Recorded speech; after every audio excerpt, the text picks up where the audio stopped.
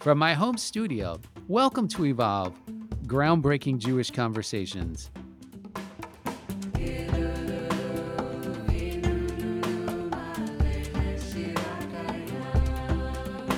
It's odd to talk about the 50 years anniversary of something that actually has a 2,000-year-old history.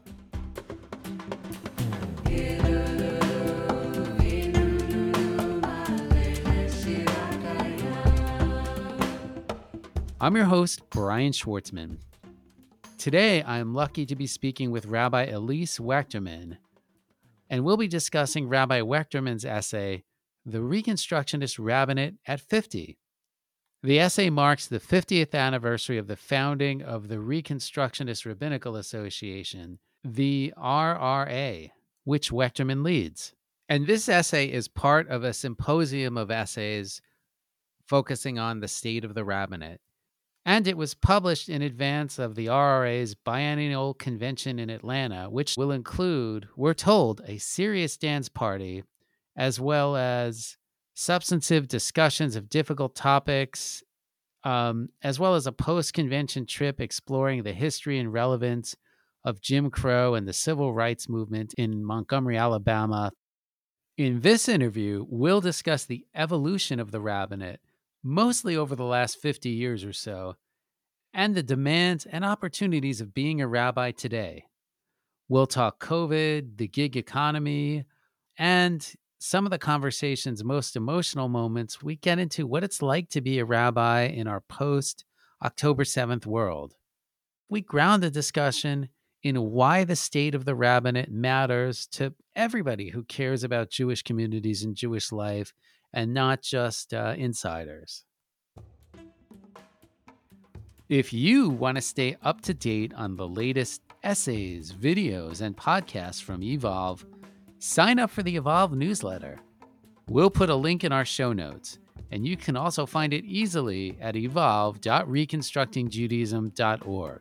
And this Purim, we're going to be encouraging folks to sign up for our newsletter with a little extra incentive. We'll be offering an exclusive essay to all of our newsletter subscribers.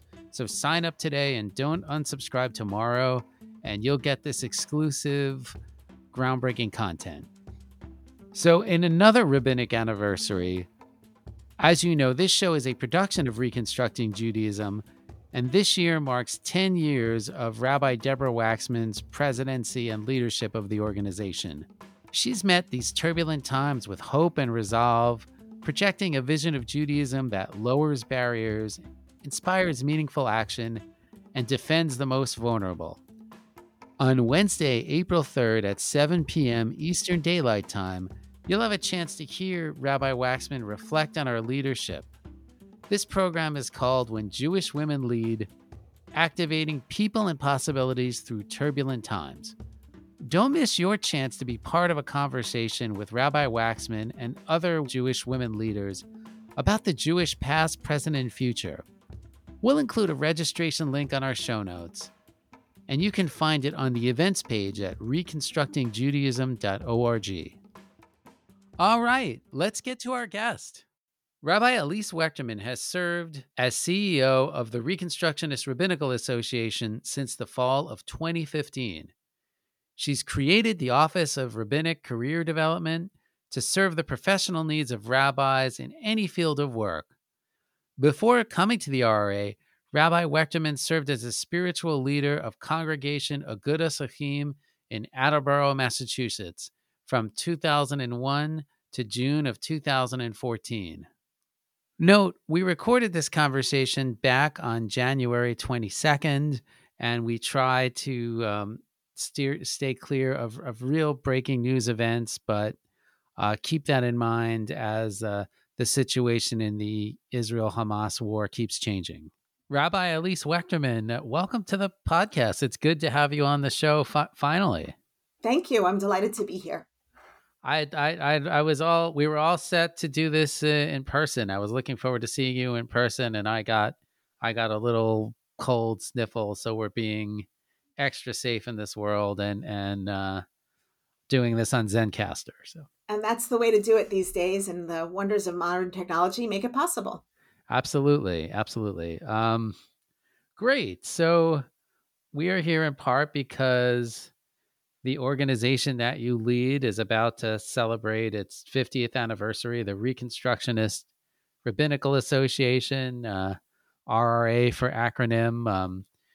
I know you're gathering with members for the RRA convention in early March in Atlanta, and I guess just wondering if you could tell us a little bit about how the RRA, how and why the RRA came about, and what does it do? Like, I think Sure, sure. I'm I happy don't to. know that everybody knows what a rabbinical association does. So Probably not. So I'm happy to do that. The Reconstructionist Rabbinical Association is exactly what it sounds like. It is the association, the professional association of the rabbis of the Reconstructionist movement.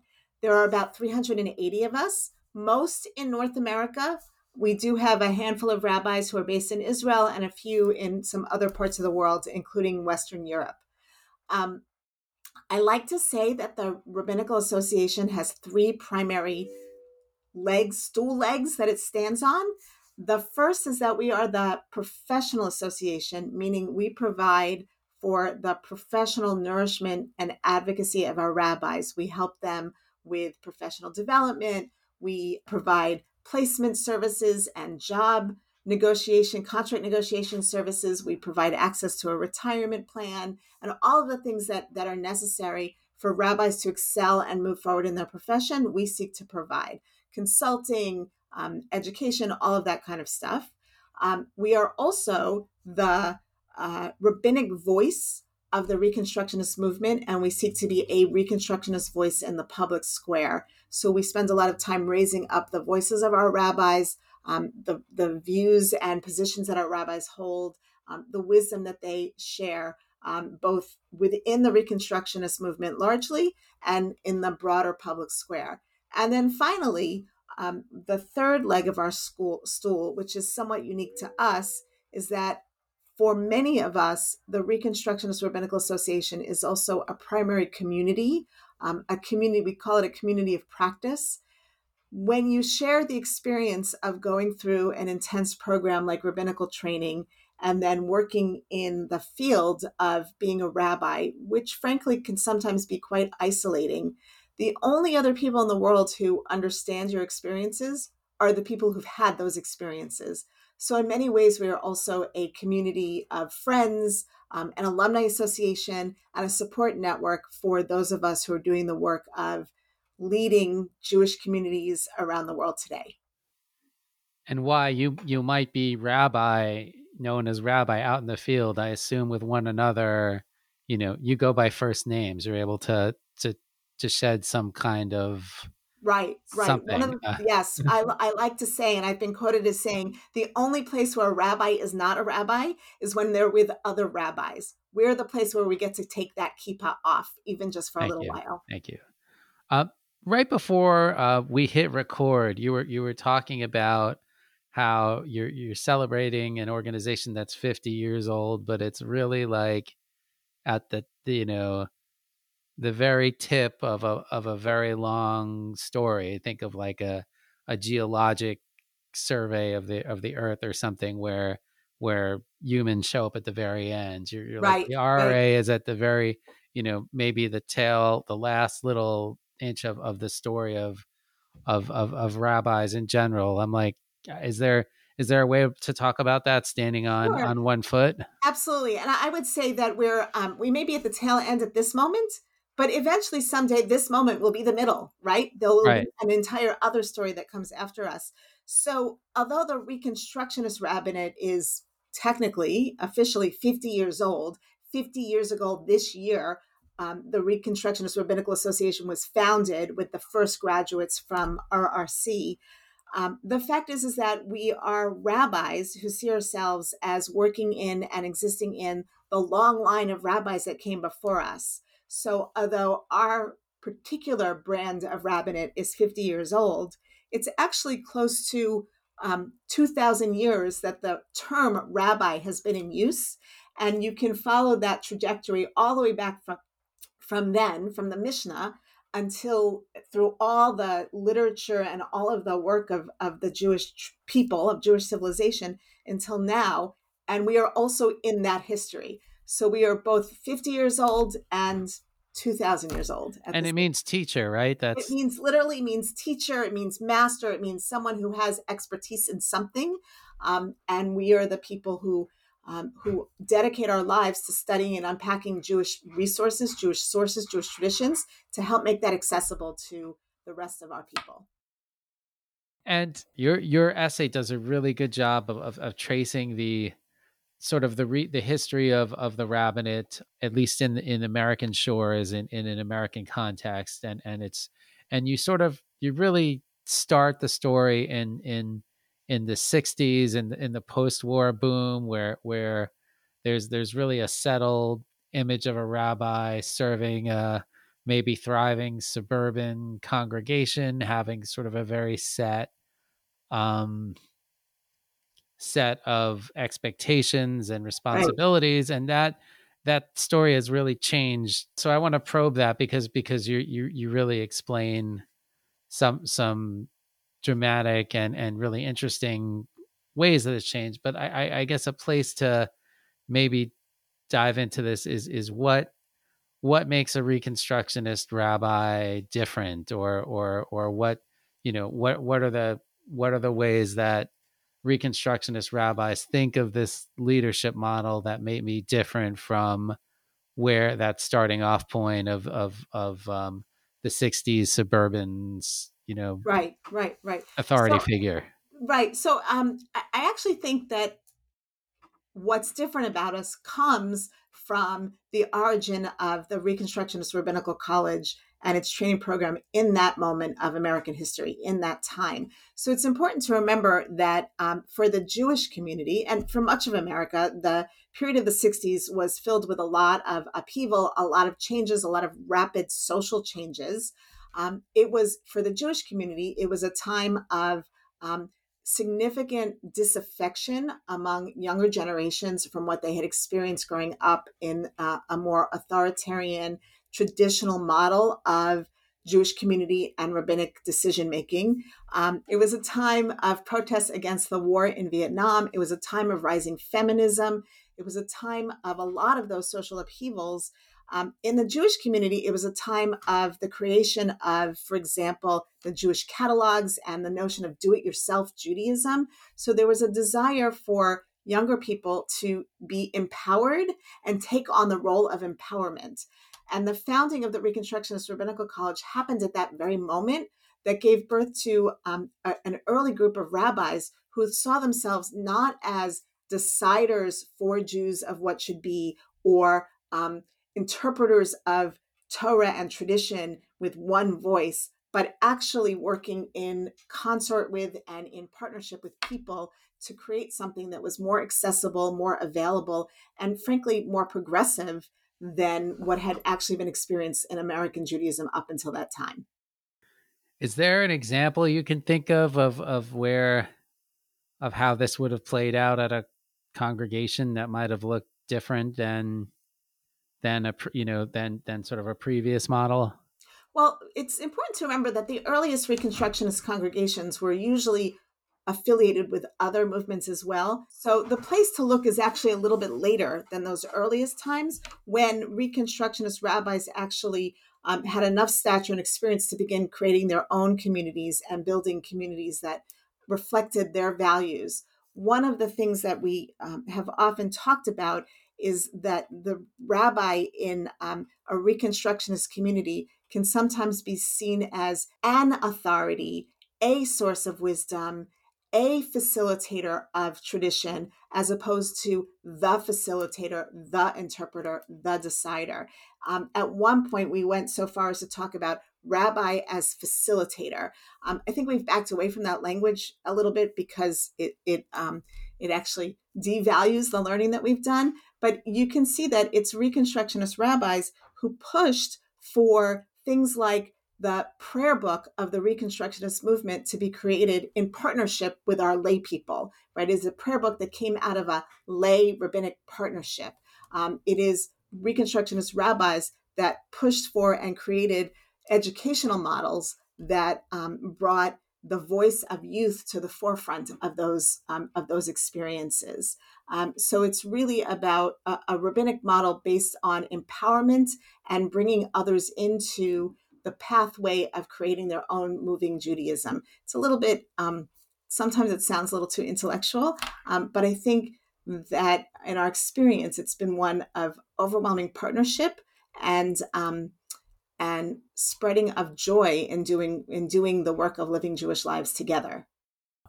One thing that's interesting is you write that almost from the beginning there was a sizable percentage of Reconstructionist rabbis who did not serve in pulpits, and that's only grown today. I think you say more around 60% of your graduates don't serve in pulpits at all. So how does that affect the model of the rabbinate? Are rabbis able to Sure. live this vision, and how has that affected Jewish communities? I mean, it Yeah, seems like a major. that's a great question. It used to be said, and in other movements, there was long a tradition. I don't think this is true anymore, but it was a long a tradition that that posited that a successful rabbi is the rabbi of a congregation, and that the traditional career path was to start at a small congregation, maybe as an assistant rabbi, and then go to a bigger congregation and a larger congregation after that. Reconstructionist rabbis from the very beginning did not either have access to that career path or choose that career path. We had people from the very first few years of the graduating classes who, in addition to studying for the rabbinate, studied education, theories of education, not Jewish education, but PhDs in education, and wanted to create new models of teaching Judaism. So developing schools, working in day schools, working in camps, working in alternative or supplementary Hebrew schools. We also had many rabbis who sought immediately after rabbinical school to work on college campuses, either in Hillel or in other settings, working on college campuses, to the point where it has remained the case that, as you said, 60% of members of the RRA work in fields other than the pulpit rabbinate. The fact that that has always been the case for us means that we've always valued that and had a broader understanding of the role of rabbi in community. Our rabbis can serve in Jewish federations, in Jewish community centers, in Jewish family services, social service organizations. And so, partly because we understand the breadth of the rabbinate, that reinforces what is a deeply held Reconstructionist belief that Judaism isn't simply a religion, but it is a religious civilization. We use that term civilization to talk about all of the aspects of our lives, including all of the social, emotional welfare aspects of our lives that we care so much about. And so, because that core belief in civilization is so strong, we can value the rabbis who serve in all those places, and then the rabbis who serve in all those places continue to help evolve and help us understand and help create more nuanced, more creative understandings of what Jewish community can look like. One thing that also struck me is that you wrote that as recently as the 90s there was a certain amount of specialization in the rabbinate. You might, I mean, we actually the Reconstructionist Rabbinical College used to have tracks that you could go down where you could focus on campus work, or focus on chaplaincy, which was Right, a newer field, or focus on education, and there's what you're right is there's much more diversity in rabbinic career trajectories right, today, and right. and I guess I'm wondering why that is, and what some of the impact is. It seems like Sure. on some level that could make somebody's career more interesting and rewarding. It could also make it more difficult to navigate. So Right, right. Well, I think the answer is both. It is both those things. So a lot of it is, there was a time where as I said, we've always had this diversity. So at a time, it was actually during the time that I was at the rabbinical college. There was a thought that said, "Oh, if this person thinks they're going to be a pulpit rabbi, we should train them for the congregational rabbinate. And if this person thinks they're going to be a Hillel rabbi, we should train them for the campus rabbinate. And if this person is going to be a chaplain, we should train them for chaplaincy. But what we've realized, I think, very quickly is that people's career paths rarely work like that. They rarely work like that because career paths in America don't work like that. We see far more movement, far more changing and evolution over the course of someone's work life than in almost all fields than we have ever before. It is very common these days for people to change careers and get new schooling and education in their 40s and 50s across America and across all fields. So why would that not be true in the rabbinate? So that is one case, one reason. It's that is the way America looks is the way the rabbinate looks. But it's also the case that what we've learned is that some of the very same skills that make someone an excellent chaplain or an excellent campus rabbi are equally applicable and equally important in making someone an excellent congregational rabbi. Those skills are transportable and malleable. And yes, of course, there are things that are specific to each of those fields, but really what a rabbi is in many cases the same thing in all of those settings. Of course, there are specific skills, but the core of what a rabbi does, which is about bringing the wisdom of our tradition to all of these various settings, is a thing that we all do all the time. I was a pulpit rabbi for 14 years, and I spent a lot of time working with people in a chaplaincy role. And I spent a lot of time counseling families and working on education of young children. So it's sort of, in some way, you could say that we are at our best when we are radical generalists. I feel like it's not used so much anymore, but not that long ago you heard the term rent a rabbi, and it was used, I think, derogatorily. Yes. Like Yes. it Yeah. wasn't thought of as a good thing, but yet, I mean, you're right. We live in a gig economy, and we're seeing a lot more gig rabbis, entrepreneurial rabbis. Right. Um, I'm wondering if you could talk about that Sure. development and some of the, I guess, pluses and challenges of it. Sure, sure. It's funny that you use the term renter rabbi. My congregation, the congregation that I served for 14 years, refers to a part of its history as the renter rabbi period of their history. And you're right, it was somewhat derogatory. Partly, I think, unfortunately, it was inappropriately derogatory in that there was a suspicion that people who did that kind of work either didn't have the training or were somehow unethical or there was something wrong with what they were doing. And who knows, that may or may not have been the case back then. What But it we was can also a judgment on folks who didn't belong to synagogues or didn't send their kids to religious school or maybe were marrying somebody who wasn't Jewish. Like any, it was a judgment on the consumer as Right, well. absolutely. And the Jewish establishment believed that the right way to be Jewish was for you to be a member of a synagogue and use the rabbi of that synagogue for all of your life cycle events. And that was what was expected. And anything outside of that was looked down upon as being, not serious and not real. Well, the world has changed. And what we understand now is that Jews and the people who love them connect to Judaism and connect to Jewish resources in all sorts of different ways and at all different times in their lives, which may at some point be synagogue affiliation, but at other times it may not be. And that in all of those cases, people still want rabbis to meet them where they are and do the work of helping them make their lives meaningful. So whether that's a freelance rabbi who does a wedding or a freelance rabbi who is available for private B'nai Mitzvah study, or someone who teaches adult education courses, on their own through an adult learning program in a city, people are making or are accessing those purveyors of tradition in all sorts of ways. So why wouldn't it make sense that our rabbis would pursue that work as well? And so there are some rabbis for whom the notion of freelance or entrepreneurial work is very freeing. It means they don't actually have the constraints of a larger institution. There may be opportunities to be a little bit freer with their schedules. Sometimes it provides them the opportunity to say no, right? In a congregation, you can't actually say no to the people in front of you very often. So that's a benefit.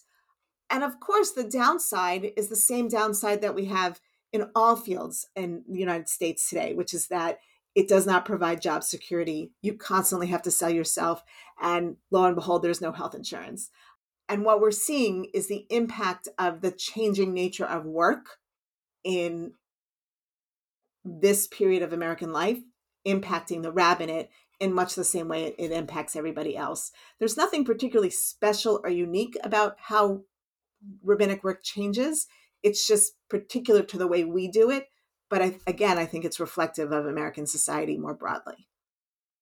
I mean, one dramatic change from 1974 to now is who is a rabbi, right? What does a rabbi Absolutely. look like? Like Right. there was one Reconstructionist female rabbi at in I guess Sandy Sasso graduated in Sandy 74. Sasso graduated in 1974 and became the first female Reconstructionist rabbi in America.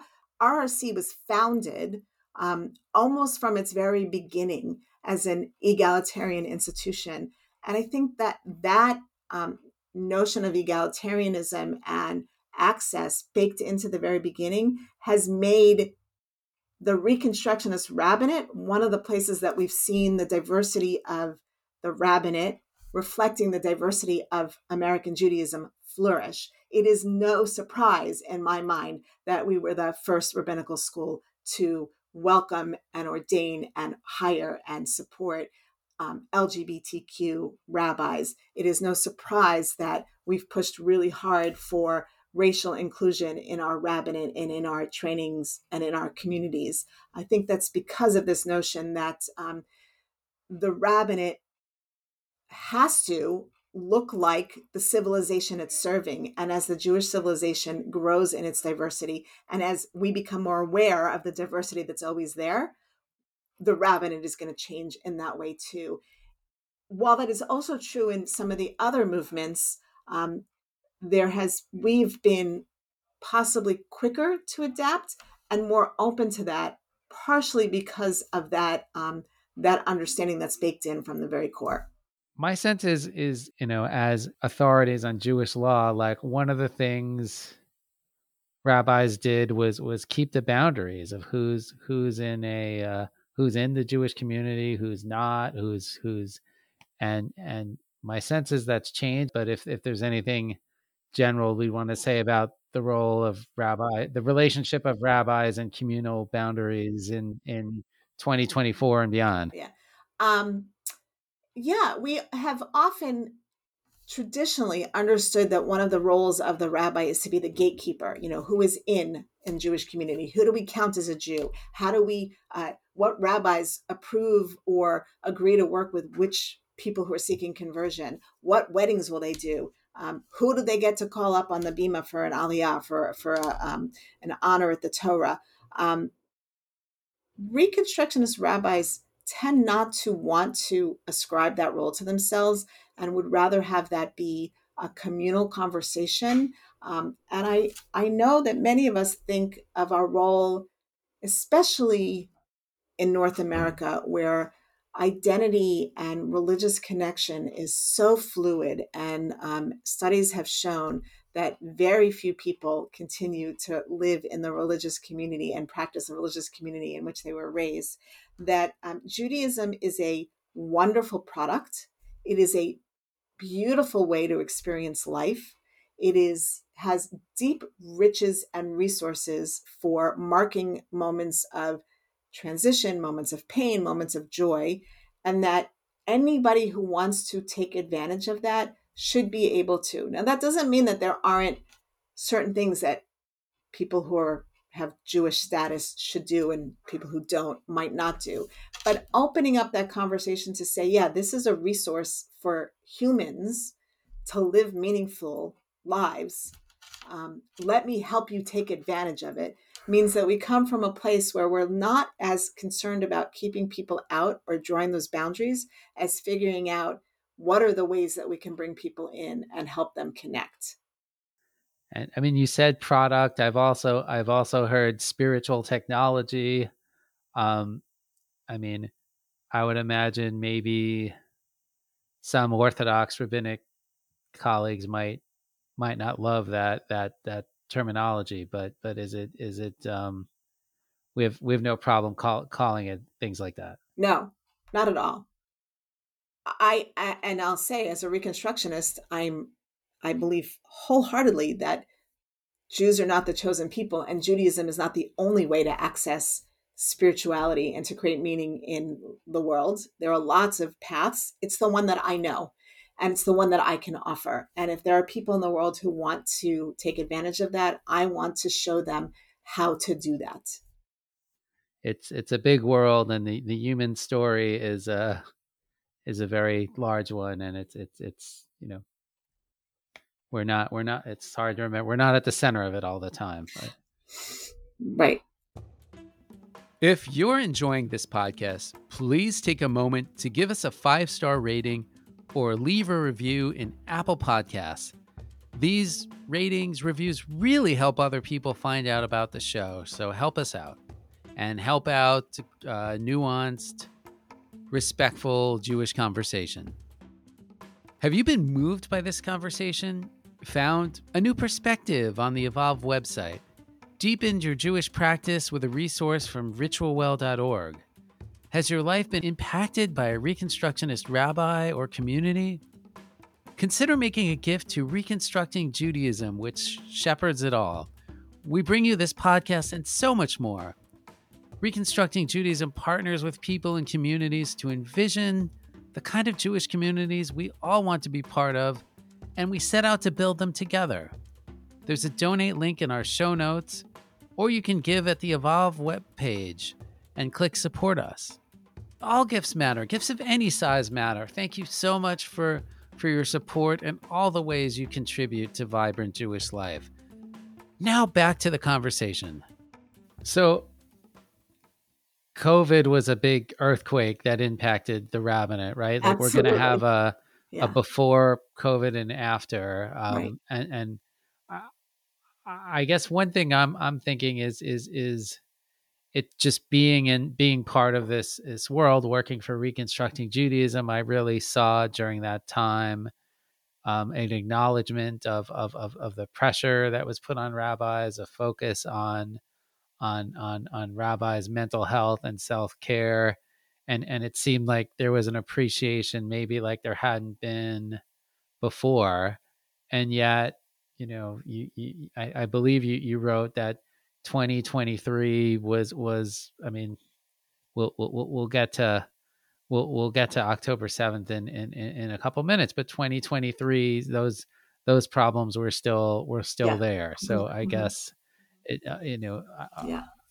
I'm wondering if you could talk about that at all, or any of the Sure. other ways that COVID was this Sure. earthquake that we Yeah. might not Yeah. think about. Yeah. Well, I would say, I mean, to a certain extent, COVID was an earthquake, but it was also an accelerator of trends that were already in existence, right? So, what happened with COVID, I mean, the immediately thing that happened was the, as we're now using the term, pivot that all the rabbis across America had to make, across the world had to make, to all of a sudden go from providing services, teaching, education, access to Jewish tradition in person to doing it online. And that was a huge and heavy lift, which rabbis, many rabbis, particularly those in our movement, did phenomenally well and really excelled at. And it was a heavy lift. We did not go to school to learn how to do podcasts and Zoom meetings and Zoom services. That was all new, and we had to learn it, which was exhausting. And that was at the same time that the increased demands that had been building up over a generation on rabbis were actually coming to a fevered pitch.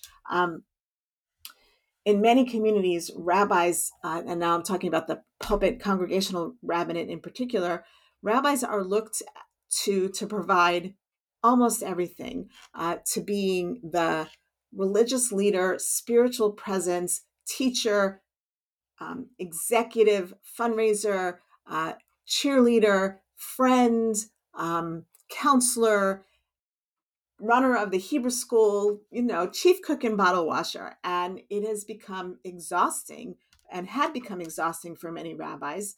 And we were already starting to have conversations about how sustainable was that world of work. Again, not dissimilar from other fields where support staff is disappearing and where fewer and fewer people are expected to do more and more of the work.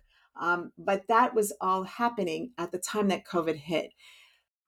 One of the unique experiences for rabbis and religious leaders in general is that usually in normal times, whatever normal times means, when a rabbi has an experience that's affecting their personal life, like we lose someone or someone is sick in our family, we can back away from our work and we say, okay, I'm going to go mourn that loss, or okay, I'm going to go take care of that sick person. And then that happens, we do that, and then we come back into our work and we're able to separate a little bit from that personal experience and come back into work.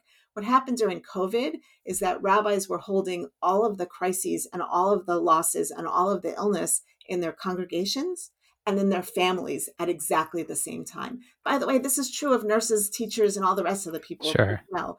But that emotional toll of having to lead services online and help everybody deal with the losses and fear in their family while your 6-year-old is sniffling over here and someone else is calling for your attention over there was a particularly painful and dramatic moment for rabbis that took its toll. And I think we're still seeing the impact of that today. At the end of COVID, we're also talking about the impact of the Trump years. What we also discovered is that people in America are just very short tempered and have a lot less patience for things in general, for disagreements in general. And while that sometimes can't come out in people's workplaces or schools, one of the places it does come out is in their religious communities. So religious communities became a place of strife and conflict. And I think that that also impacted rabbis' mental health and spiritual sustenance. And we spent a lot of time trying to help and address that, right? So that's one of the jobs of a rabbinical association, is to say, okay, how are we going to get you the mental health support? We spent a lot of time trying to have our non-pulpit rabbis step in and give a break to our pulpit rabbis. We ran a program at one point called Call in a Friend, right? So where a pulpit rabbi who'd just been on for however long could actually take a weekend off, and someone who doesn't do that kind of round the clock work could step in for them. So we helped our rabbis support each other. We provided mental health grants. We ran spiritual direction groups, and we still do a lot of that work. And I'm glad that we have the opportunity to do that work. But the demand for it in 2023 was the highest that I remember it being in my time in this position so far. Is there more you would do if you had triple the resources? Maybe our listeners will pour in, Absolutely. like, Absolutely. Well, I think that the number one thing that could be done to help rabbis is to hire more staff in the organizations in which they work, whether that's hiring additional rabbis or hiring other kinds of staff to take some of the burden. If I could, I would make sure that there was a spiritual care director or a therapist in every congregation in the United States. That would be a dream come true. Short of that, if the RRA had more money to provide mental health grants, that would be an incredible gift. And what we do with that money is we say to people, because accessing mental health care is often a challenge in our country, is here's the money to go for your first couple of appointments, find a good therapist. And if we can help someone do that without diminishing their own resources for their family, we're more than happy to be able to make that happen for people.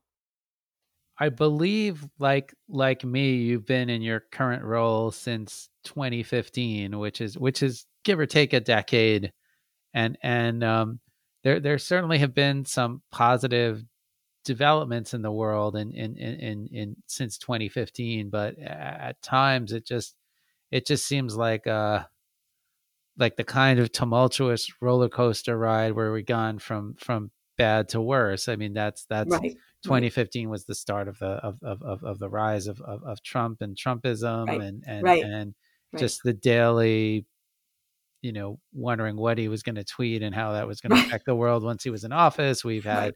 We had COVID, we've had January 6th, all of the reckoning after George Floyd. I mean, Hmm. again, even before October 7th, Right. really provocative, divisive things happening in Israel.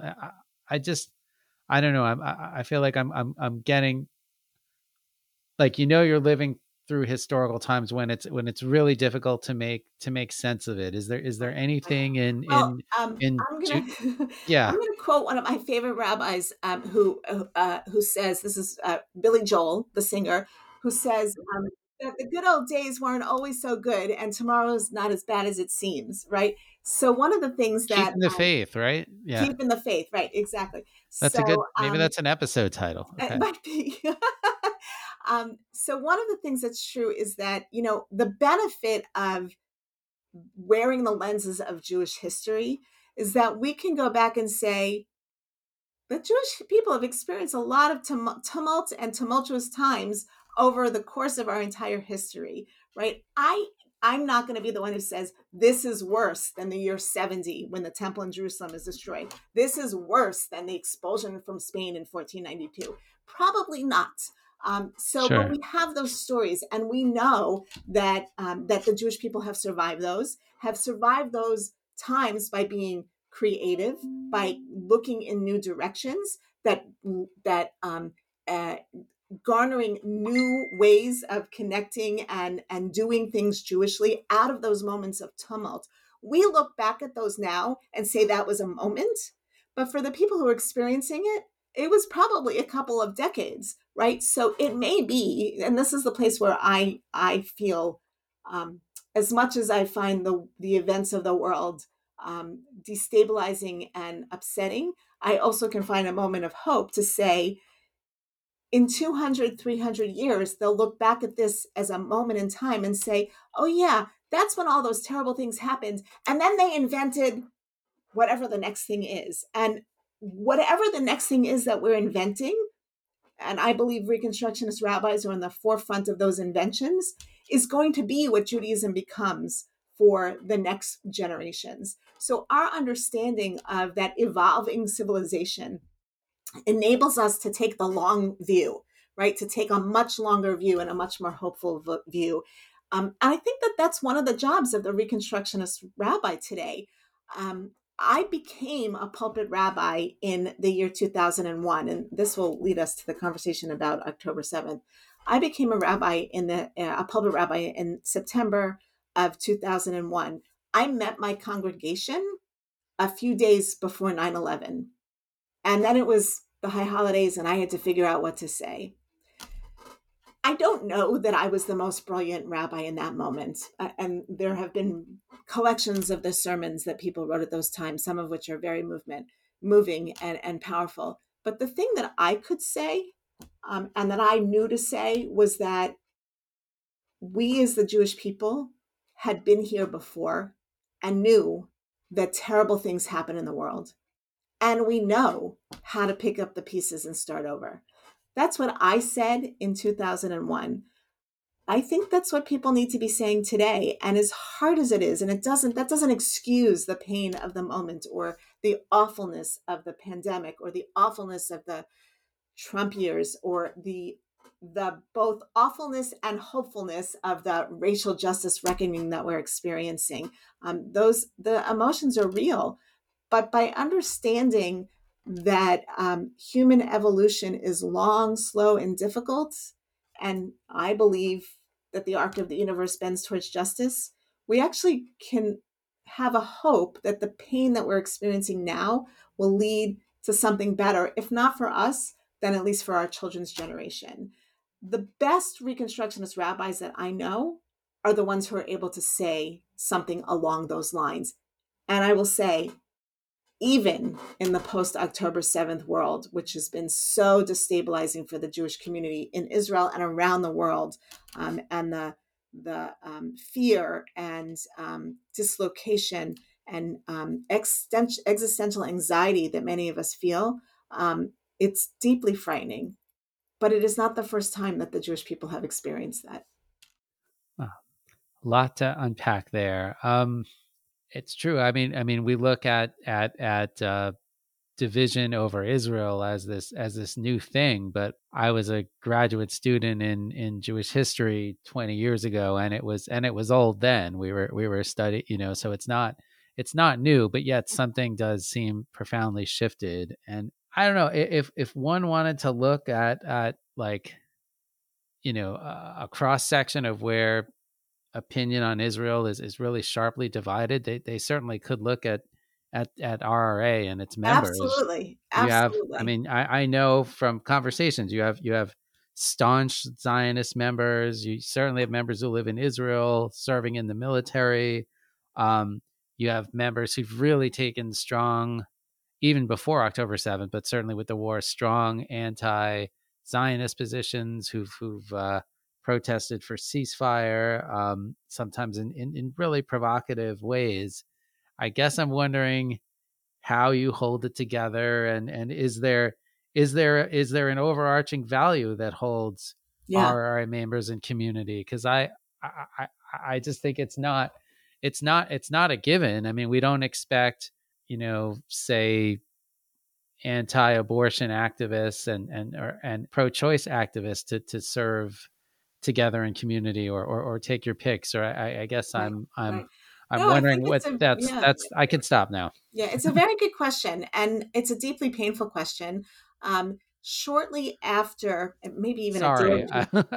I feel like I have to ask it. Yes. I know Oh, it's it's an not. appropriate question to ask. Absolutely. I will say shortly after the big march and gathering in Washington D.C. that happened towards the end of last year, the support rally for Israel and against anti-Semitism. Um, Someone wrote a piece about the big tent of the mainstream Jewish community becoming more united and anti-Zionist or non-Zionist were outside of the tent and far over to the left. What I found really interesting about that article is that, in my experience, the Reconstructionist Rabbinate sits directly in the middle of that divide, right? And his not even acknowledging that there was a middle of that divide actually felt a little bit erasing and painful to me. So that is true. But we sit in the middle of that divide because we have committed to being an organization and being a group of people and being a community that can hold ourselves together across the divide and acknowledge that we don't all agree, but we all care very much about the future of the Jewish people, about each other's success, and about our broader family that we see ourselves as a part of. Doesn't mean that the fights are pleasant. I mean, there can be some very difficult, painful moments, but we have been able to, at least up till now, been able to say that we're committed to a fairly broad tent of viewpoints on politics around Israel and Palestine. These divisions are very painful right now because of this moment that we're in. But again, I don't actually think that they're new. We've had them at other times in our own history, in our association's history, and I think that if we can hold on to the idea that different people with the same knowledge base, the same level of commitment to the Jewish people, the same level of ethical concerns, and the same level and the same understanding about the evolutionary nature of Jewish life and Jewish community can come to very different points of view, and that is okay, we will survive. And that is in keeping with the core of the Jewish tradition, that there are arguments for the sake of heaven, that there are differences of opinions. Our Talmud contains in it arguments and counter arguments. So it is a very Jewish tradition to hold that. And if we can hold on to the core belief that we share something in common, even when we disagree profoundly on some of these issues, then I think we will not only survive as an association and as an organization, but we will be modeling something very profound for the Jewish community in the world at large, which is deeply lacking in those models at this moment. Um, are there other ways? Just the last 100+ days have been presented new challenges for rabbis, and any way you've been able Yeah, to yeah. help them, or Um, One of the things when people have asked me since October 7th, how are the rabbis doing? I've gotten that question exactly. How are the rabbis doing? One of the things that I've chosen to say is that it doesn't actually matter what viewpoint you hold, whether you are an ardent Zionist whose children live in Israel, who lives in Israel, whose children live in Israel, who serve in the army, or you are an activist anti-Zionist who thinks that that is not the right way to go for the Jewish people. Regardless of where you are on that political spectrum, um, you have people that you care about who are directly impacted by what has happened on October 7th and since, right? There's not a member of the RRA who is not worried about someone in the land of Israel and called to see if they're okay, or been worrying about hostages, or been worrying about the children of our friends who are being called up, whether we think it's for a good cause or not. We all want those people to come home safely, right? So there's a personal stake that every single one of us has. This isn't some far off war in a land that we are not connected to. There is something personal for every single one of us. So that's number one. And number two is we all work in communities that are wrestling with these issues, and where there are um, mixed feelings and divisive conversations, and where people are not 100% in agreement. So Reconstructionist rabbis, and I'll expand that, I imagine all rabbis are currently experiencing both personal impact, pain, concern, and worry, and professional tumult, um, dislocation, and disarray. And the fact that they're still standing is actually pretty awesome. Is actually pretty awesome. The fact that they can hold that and say, yeah, this is really troubling me, and I'm still going to show up for work the next day, takes an unbelievable amount of fortitude. And I mean, if there's nothing else that I say in this particular podcast, I will say that Reconstructionist rabbis are some of the strongest human beings I know, as evidenced by the fact that they continue to show up for work every day. And hopefully finding ways of self-care and Absolutely. Absolutely. um, so you're gonna see a whole bunch of them I pretty soon. What do know. you what do rabbis do when you all get together? We all get together. We greet each other with our secret handshake. Um, no, well, so we RRA conventions are known for being some of the most fun rabbinic conventions. One of the advantages of being such a small and fairly young association, only 50 years old, is that significant portions of us overlapped with each other in school. We all know each other really well. So, at some level, our conventions are giant alumni class reunion parties. So that's a lot of fun. We will actually have some really hard conversations. We're going to talk about the differences of our interests and concerns in Israel and Palestine, hopefully in artful and beautifully facilitated and managed conversations. We are going to unpack a little bit about resurgent anti-Semitism, because that is what is true today, and we have to talk about that. But we're also going to inaugurate our newly elected president. We're going to celebrate our 50th anniversary, and we're going to have a dance party, because rabbis at the RRA really love to dance. So that's what we'll be doing in Atlanta. At the moment, there are over 110 people registered. I am proud to say that is almost a third of our membership, which is phenomenal. And it's going to be an exciting convention. My executive producer, Jacob Staub, Rabbi Jacob Staub, wanted me to ask a question. So if you Okay. don't like this one, we can go to Jacob. Will non-Orthodox Judaism, do we is it going to survive? Is it going to thrive? What do we think's happening? That's a good question. I'm not. I won't claim to predict the future. Um, More than a few years out.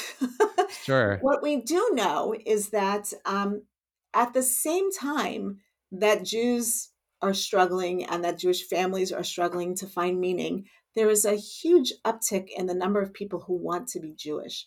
My rabbis tell me that they're being inundated with potential Jews by choice, potential converts, so much so that we, as the RRA, are currently offering an Intro to Judaism class so that our Wow. rabbis don't have to. And we have over 55 members, students in that class. This is the first time we're doing it, right? So there are people who want to be Jewish coming from all walks of life. So there's something that's attractive. I don't think something that is attracting that many people can be written off that easily. Will it look the same as it looks today in 30, 40, even 20 years? Absolutely not. Will I recognize my grandchildren's Judaism? Probably not. Will I guarantee that there will be such a thing as non-Orthodox Judaism for my grandchildren? I'm pretty sure yes. I feel like maybe it's my years in journalism and just the biases that come with it. But I feel like I asked you about a lot of woes, but what are you most hopeful about in your work in the rabbinate? Well, the story of all those people who want to become Jewish is a very hopeful story. Um, I also am someone who finds hope in the most challenging moments. So the fact that there is strife over various parts of the Jewish, within various parts of the Jewish community as to how to relate to the Palestine Israel conflict, I actually find hopeful. I believe that shutting off conversation and denying that there's a problem is the worst thing that you can do. And so, as horrible as the events of October 7th, the massacre, the terrible tragedies and brutalities that fell the people, that befell the victims of that event, and as horrible as the war that has ensued since that event is, in the American Jewish community, it has forced a conversation that had been more or less um, squashed for many years. To me, that's hopeful. That's a good thing. Um, I think the rise of Trumpism has done the same thing for many of the challenges in the United States. Many of the things that we took for granted and said, yeah, everything's fine, we actually were shown that it's not. It's a good thing that we're having those conversations now. It's a good thing that we're talking about the inequities in our society because of the terrible violence that Black men have experienced at the hands of police officers. It's not good that that violence happened, but it's good that we're now talking about it. So I actually find hope in the moments of pain that shatter us out of our complacency and make us sit up and say, oh, wait a minute, we have to do something about this. We have to talk about this.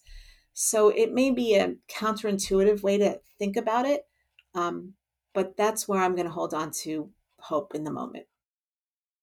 Rabbi Elyse Wechterman, thanks for a really insightful, profound conversation, and wish you a fantastic convention. Thank you. Thank you. Thank you. It's always a pleasure to talk to you, Brian. Thank you so much for inviting me to be here today. We'll be back next month with an all-new episode. Evolve, Groundbreaking Jewish Conversations is executive produced by Rabbi Jacob Staub and edited by Sam Walks. Our theme song, Ilufinu, is by Rabbi Miriam Margols. This show is a production of Reconstructing Judaism. I'm your host, Brian Schwartzman, and I'll see you next time.